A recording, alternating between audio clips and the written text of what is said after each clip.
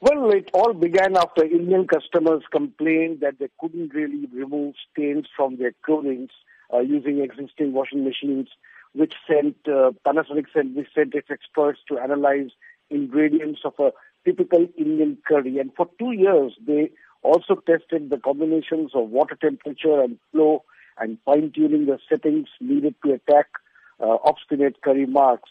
This new machine is called the Stain Master, and it has 5 cycles aimed at the Indian consumer. I mean, it includes daily sari with Indian women wear and collar and cuff. The machine also claims it can tackle very obstinate hair oil stains on clothing.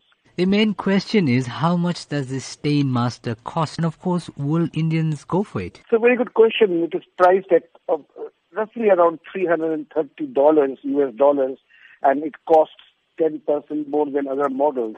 Panasonic says it has so far sold 5,000 Stain Masters, and it aims to sell around 30,000 units by March 2018. And since only about 8% of Indian households use washing machines, there's plenty of room for growth.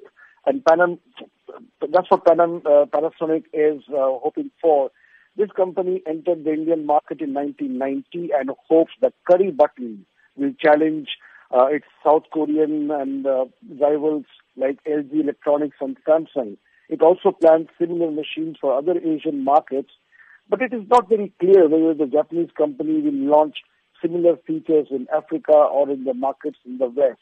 So can one say, in a way, it is a sync with India's push for higher standards of hygiene? Well, there's good news and bad news. The national government has launched a very ambitious clean-up drive to spruce up India by 2019.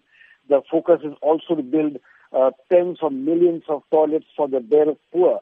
And yesterday, the capital, Delhi, ordered even luxury hotels to open their washrooms so that people do not turn the city into a public urinal.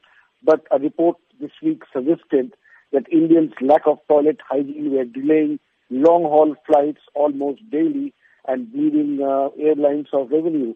The good news is that as high-street clothing gets costlier but popular, Indians are sure to look for a machine to battle the telltale spots.